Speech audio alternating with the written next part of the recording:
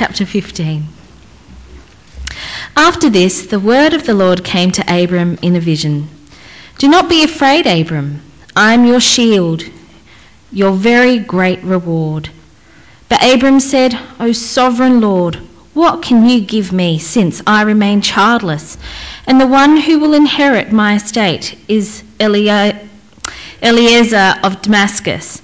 And Abram said, "You have given me no children, so a servant in my household will be my heir." Then the word of the Lord came to him, "This man will not be your heir, but a son coming from your own body will be your heir."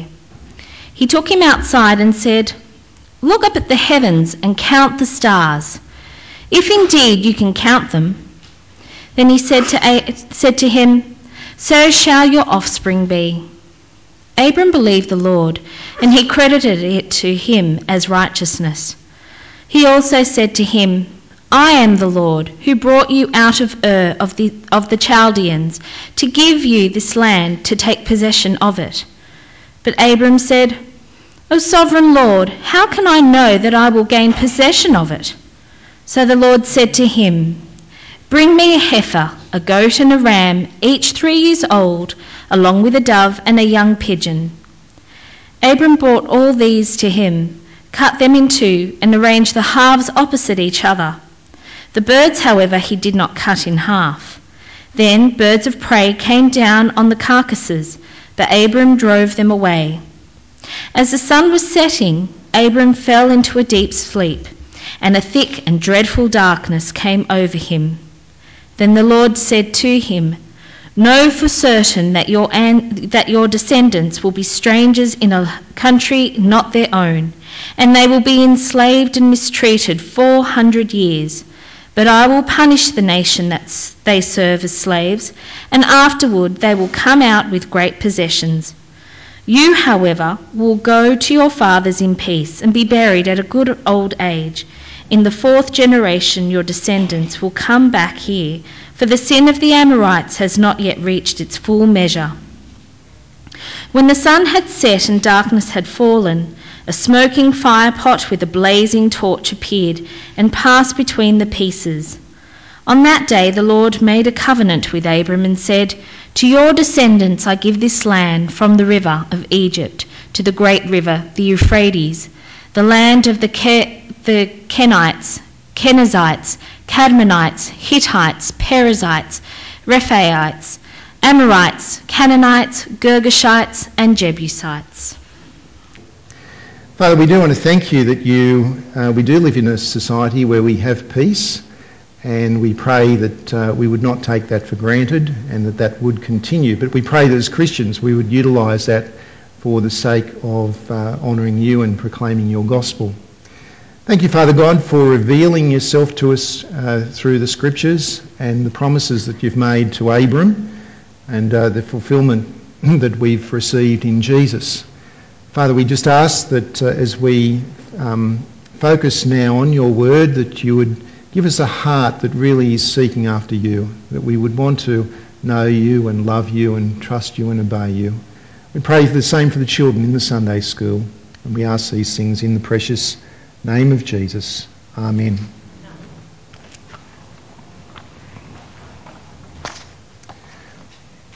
It's interesting in our society that when we make promises that are important, we tend to do so by signing on the bottom line, don't we?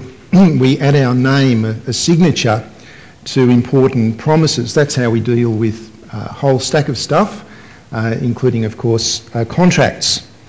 Some of the commitments that we make in our society involve ceremony, and I'm thinking specifically of a Christian wedding, where a couple, where we make solemn promises to each other in the sight of God, in the presence of witnesses, and then having made a public declaration of our promises, what do? We sign on the bottom line.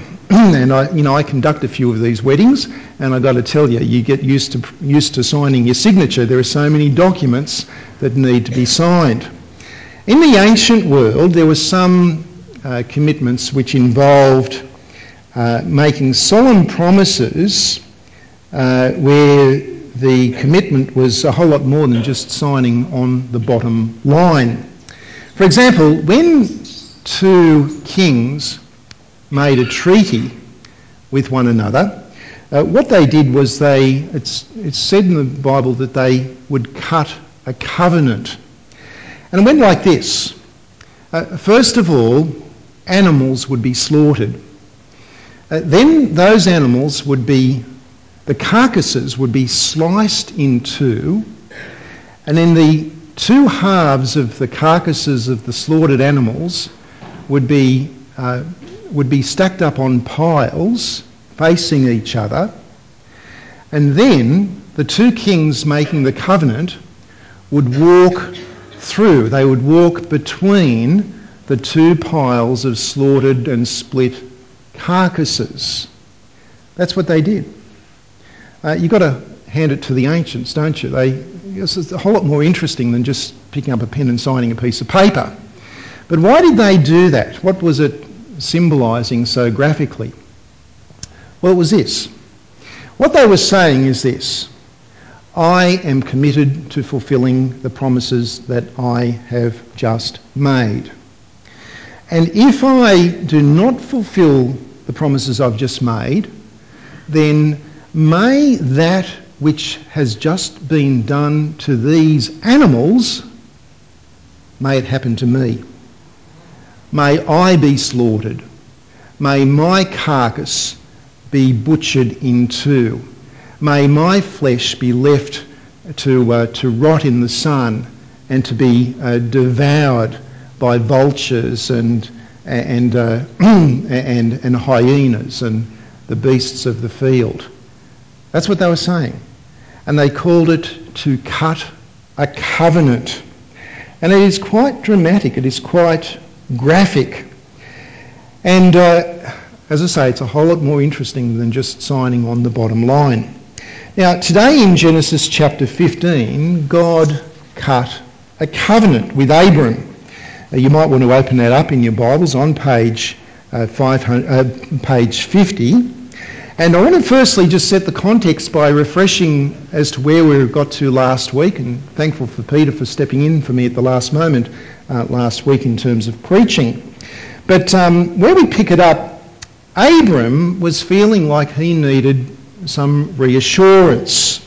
Remember what happened last week. Abraham's nephew Lot had got himself into a bit of a pickle. He was caught. He'd gone and lived near Sodom. And as a result, he got into a bit of a mess and got caught in the crossfire between some kings who apparently had made a covenant with one another.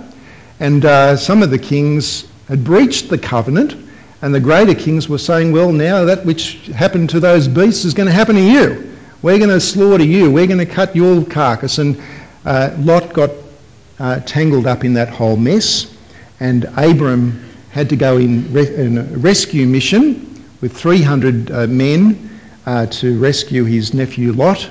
And under God's providence, he won. He actually defeated some of those kings. And when we pick it up here in chapter 15, verse 1, we see how Abram's feeling. And if you take a look at it, how is he feeling? He's feeling actually like he's a little bit afraid, isn't he? Why was he afraid? Well, maybe he's thought, well, I've just defeated these kings with only 300 men. I'm pretty vulnerable now to counter-attack from them. That's a possibility. But when we look further in the text, we understand more clearly what it was that was causing fear in the heart of Abram. And it seems that his greatest concern was that what God had promised would not come true. What are the three things that God had promised Abram? He promised him firstly a people. I'll start you off. Secondly, thirdly, a blessing. A people, a land and a blessing, the three promises that God made to Abram. And so when you have a look at chapter 15, verses 1 to 3, let me read that out for you. It says, after this, that is after the defeat of those kings, after this the word of the Lord came to Abram in a vision. Do not be afraid, Abram. I am your shield. I will protect you. I am your very great reward. Remember, he'd refused the reward from the king of Sodom, hadn't he? I am your shield. I am your very great reward. But Abram said, O sovereign Lord, what can you give me, since I remained childless, and the one who will inherit my estate is Eliezer of Damascus? And Abram said, you have given me no children, so a servant in my household will be my heir.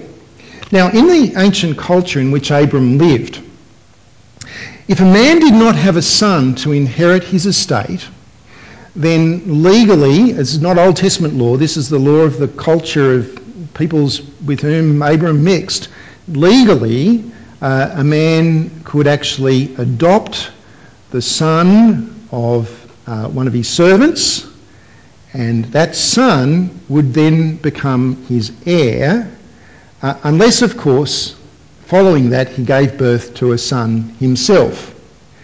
And it seems that that's what has happened here. Do you remember that Abram started out his life in what city? Anyone remember? My kids, Andrew, when he was a little baby, he used to love that word, of the Chaldeans. And then Abram's father, Terah, took the family and they headed across to a place called Haran. And it was there in Haran, they got settled there, but in Haran, God spoke to Abraham and told him to leave Haran and go to the land that God would lead him to, which was Canaan. In travelling from Haran to Canaan, Abram would have had to have passed through Damascus. And Damascus is the fertile plain of Damascus. People have been living there since long before Abram. And Damascus in Syria, of course, is a place which we need to be praying for today in the terrible situation that they find themselves in. But it seems that what's happened is that in Damascus, that the family of Eliezer have gone and attached themselves, have connected themselves with Abram and with his household and have become his servants. And that Abram has decided that this young man, Eliezer, would be his heir. So that's what's happened there. And that's his fear. His fear is, my servant boy, he will be my heir. Where is my son? Where is my son? And he goes on to say to God, and what about the promised land? How can I really be sure? Do you ever have questions or doubts or fears or anxieties or frustrations in your relationship with God and in the way that God is dealing with you? I'm sure that from time to time many of us do, when things aren't quite going the way that we would have hoped. And that's okay. The Bible is replete with godly men and women wrestling with God in prayer and crying out to God with questions like, why are you allowing these things to happen to me? How long will I have to continue to suffer? Why is it that the godly suffer but the ungodly are prospering? How can I be sure of your love for me? And the Psalms in particular are wonderful poems expressing these real human emotions expressed to God. And what we do learn is that God's delays do not equal God's denials, because sometimes it's the case that God is testing us because God knows that we need to learn the lesson of faith and trust. And he wants us to trust him more and trust him more deeply. And we see something of God's love and mercy in verses 4 to 8 as God responds to Abraham's doubts and his fears. Because how does God respond? Does God rebuke Abram for his doubts? No, he doesn't actually. Far from rebuking Abram, what God does is God comforts Abram and God reassures Abram. He speaks to him, which makes Abram a prophet because God revealed himself directly to Abram And later on we'll see that God actually revealed the future to Abram as well. Abram is described later on in Genesis as being a prophet. But God speaks to him. How reassuring is that? In verse 5, God says to him, look, go out to the clear desert night sky and just look at the stars. See if you can count them. Because guess what? You can't count them. And even if they had telescopes back then, the more powerful the telescope, the more stars that you can't count. That is how awesome the heavens are. And what God is saying to Abram in a real physical, demonstrable way is saying, hey, so shall your offspring be. Just like that. And then God, Abraham, we're told, believed in what God promised. And that in believing, it says, Abraham believed God and it was credited to him as righteousness. This is a fascinating verse because people ask the question, how can a sinful human being be right with God? And the answer that people have come up with throughout the generations and throughout different religions throughout the world is you get right with God by pulling yourself up by your bootstraps, by being religious, by performing ceremonies, by being moral, and yet Abraham believed God and it was credited to him as righteousness. It is trust in the promises of God which are the means by which a man or woman or child is declared to be right in God's sight. More about that later on. But Abraham believed God and it was credited to him as righteousness. But what about the land? He says in verse 8, how can I be assured that my descendants will inherit this land? And you've got to ask the question, well, what more could God do to assure Abram?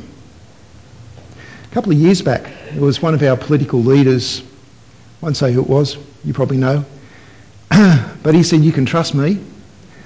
And he said, and he wrote a contract. Do you remember that? And a contract between his government and the people of, and he said, and he signed it. And he said, if I break any of the promises, I'll resign. Remember that? It'd be interesting to dig up that contract, wouldn't it? Well, God did a whole lot better than that, because in the rest of the chapter, from verses 9 to verse 21, what did God do to reassure Abraham? God cut a covenant. That's what he did. In verse 9, God asked Abraham to go and get a heifer, which is it's a young cow, hasn't given birth yet. Go get a heifer, get a goat, get a ram, which is a male sheep. Get a dove and get a pigeon. And what did Abraham then do with that cow and with that sheep and with the goat? He slaughtered them. He sliced them in two. He piled up the two halves of the beasts on piles opposite one another. And he waited. He had to shoo away some birds of prey, and then he fell asleep. And in that sleep, something amazing happened to Abram, which arguably is the most profound thing that happened to the man. A deep darkness fell over him, and God revealed to Abram something of the future. Something of the future. In verses 12 through to 16, certain things must happen before Abram's descendants would inherit the land. First of all, Abram's descendants would be enslaved and would be mistreated for 400 years. Friends, the Bible never endorses slavery. The Bible never says that slavery is a natural condition of man, as was claimed on Monday night. That was Socrates who said that. Slavery is the result of human sin. That one man should actually own another man who's made in the image of God is not God's plan and purpose. And when the Old Testament talks about slavery, it's generally just describing that it happened, or it's giving regulations so as to limit sinful behaviour in respect to slavery, or it's talking about the slavery of God's people, Israel, in Egypt for 400 years. And that's what would happen. Secondly, Abram's descendants would be released from slavery in order to occupy the land, by which time they would be very numerous in number. And this would happen when we're told the sin of the Amorites had reached its full measure. We see that in verse 16. Do you see that? Sin of the Amorites had reached its full measure. You see, some people wonder, why did God allow Abram's descendants to take that land by force and to eject the occupants of the land by military force? Some people wonder, why is it that God seems to be controlling armies that bring about death and destruction in the pages of the Old Testament? And the question, of course, is that fair? Or do we just have a vengeful, wrathful God of the Old Testament, and that's the God of the Old Testament, we'll forget about him, we just believe in the God of the New Testament? Well, yes, of course it's fair, because God is a righteous God. God is just in all of his judgments, and when these things happen, it is because God is executing judgment over sin. And the sin of the Amorites, which we learn about later on in the Old Testament, was great. Their sin was as bad, if not worse, than the sin of mankind prior to the flood. Their sin was as bad, if not worse, than the sin of Sodom and Gomorrah. Their sin involved gross sexual perversity, which I don't even want to describe, but it's described in the pages of the Old Testament, and gross idolatry, worshipping blocks of wood and blocks of stone and ignoring the one who created all of those stars in the sky. God is always right in his judgments. And the occupation of the land, in the occupation of the land, God would wait until it was time to execute judgment on the occupants of the land. God is not partial either.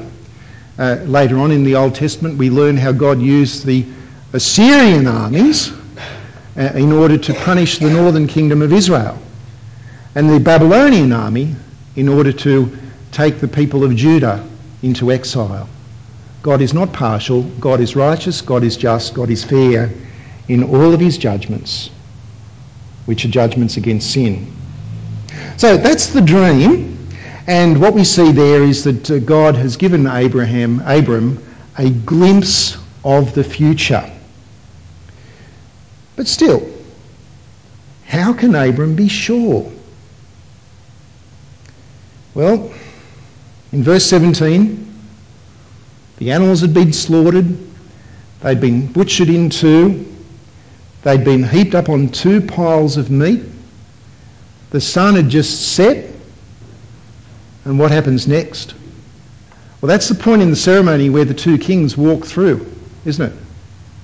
Well, this is the point in this ceremony where the one king appeared. A blazing torch, a smoking fire pot, the very symbols of the presence of God himself, and God appears, and God is the one who walks through between the piles of sacrificed animals. What is God saying? God is saying, you can trust me. I will fulfill my promises. In a way that was the most explicit way that an ancient man could possibly be assured, God is saying that if my promises to you do not come true, then may that which has happened to these animals happen to me. May I be slaughtered, may I be butchered into, may I be left to rot in the sun and eaten and devoured by animals. And so what God is saying to Abram is, Abram, trust me. I've signed on the bottom line on this one. God cut a covenant with the blood of a sacrifice. And friends, does that help us a little bit to understand a little bit more deeply what Jesus said in the upper room when he took the cup and he says, "This cup is a new covenant in my blood." You get it?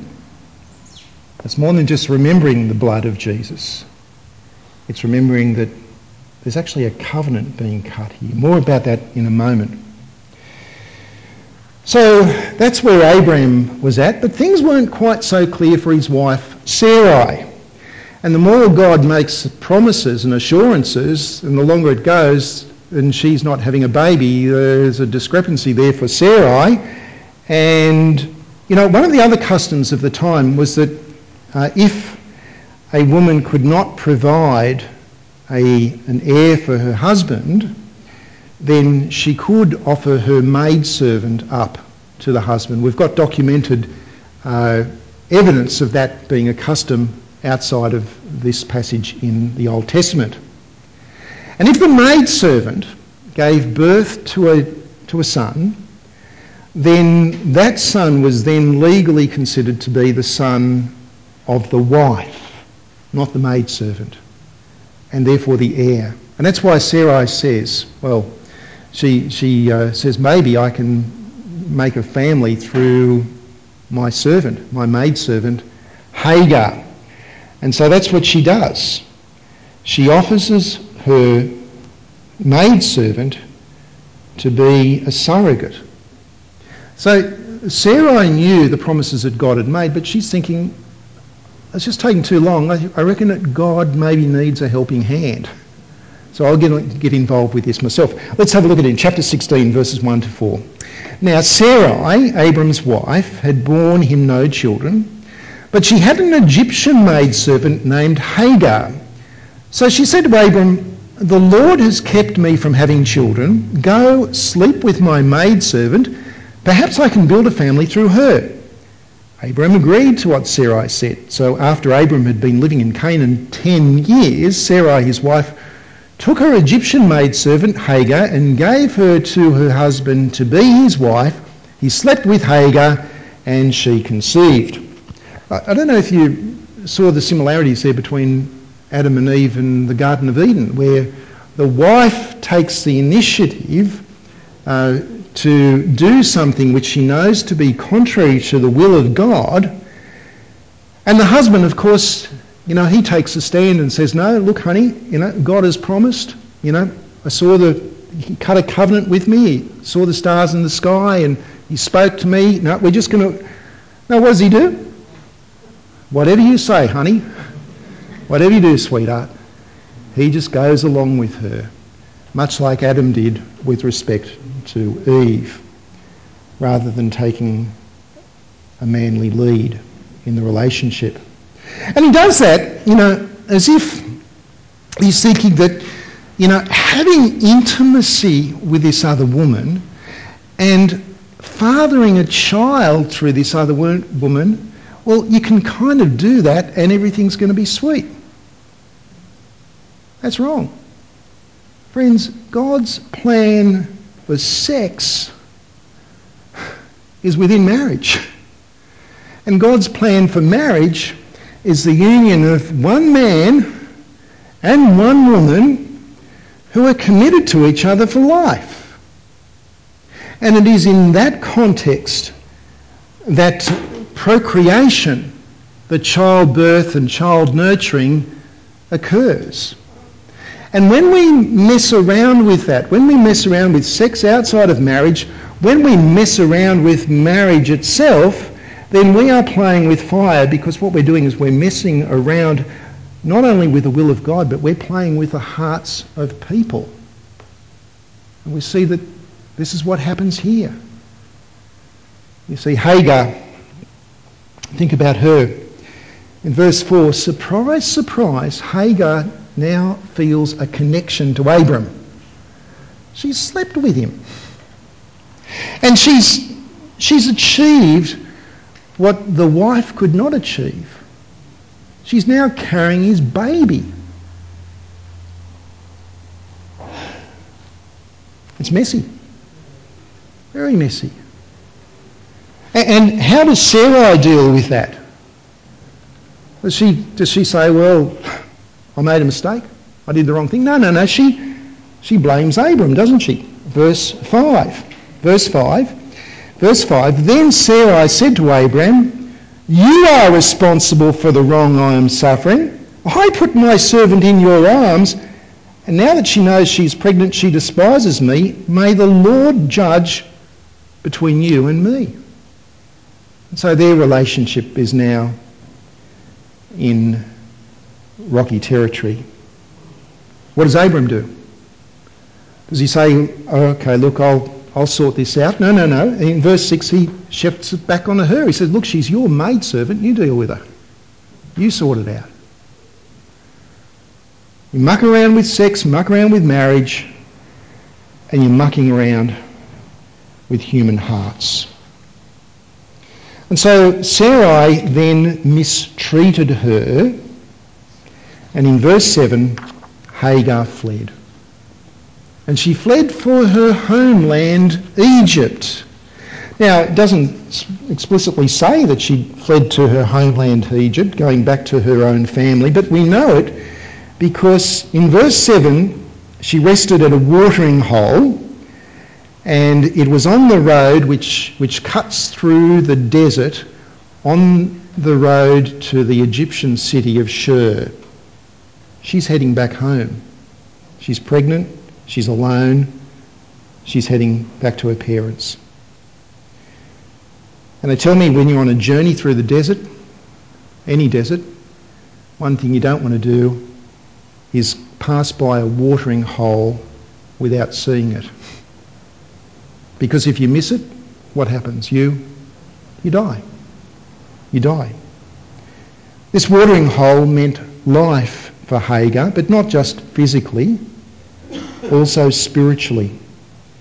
Because it was at this watering hole that an angel of God appeared to her. And the angel told her to go back to Abram and Sarai, deal with it, and give birth to a son, whose name would be Ishmael.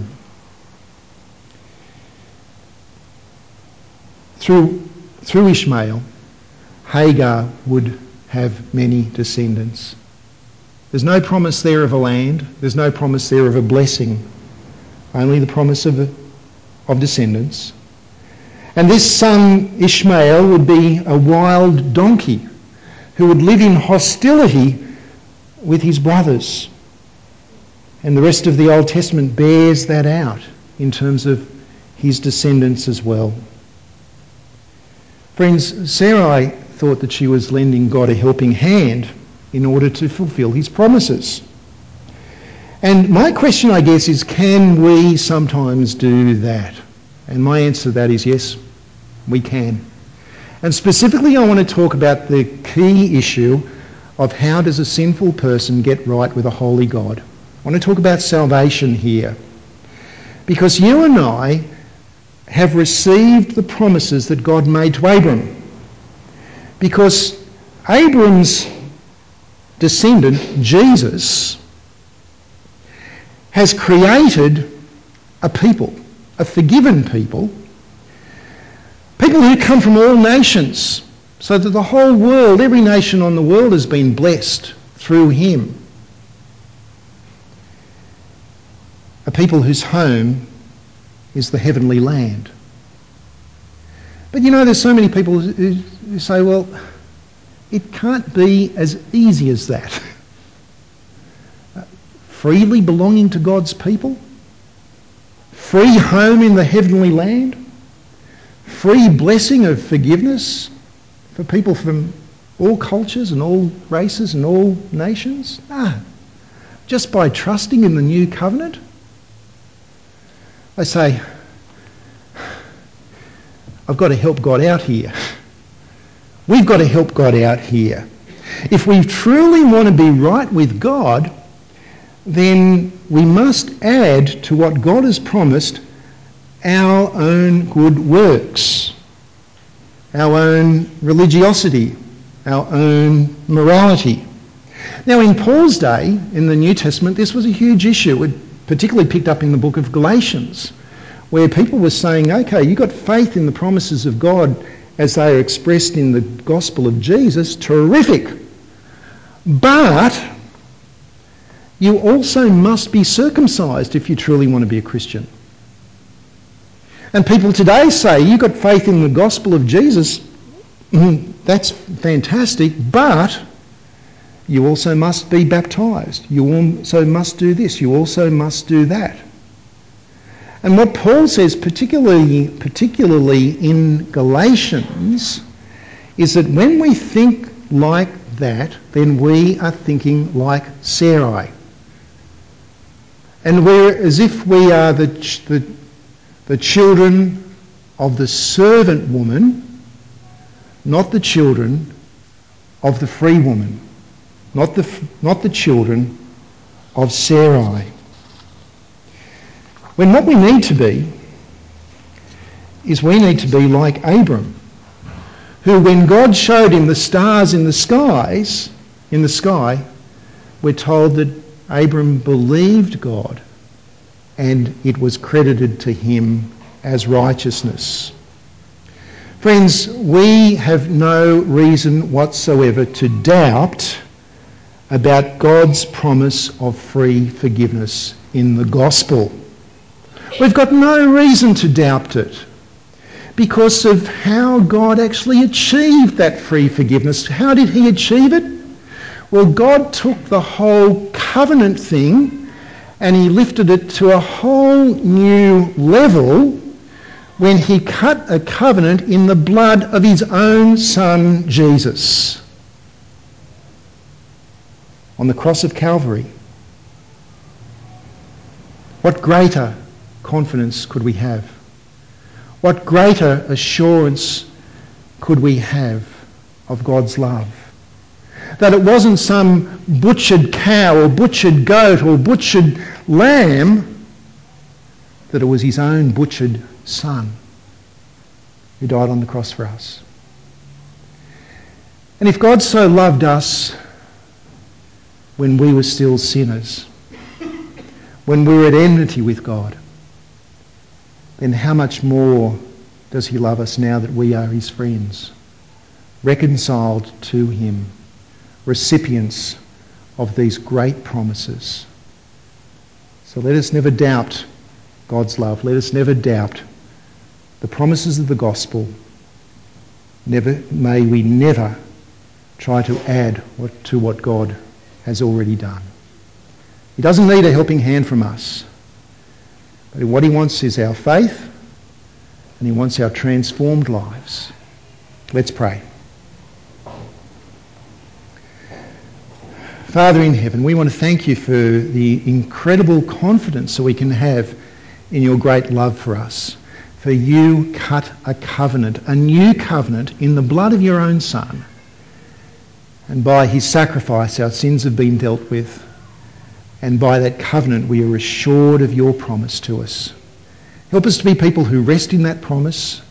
Help us to be people who enjoy it and love it and seek to live obediently to you. For we are your people.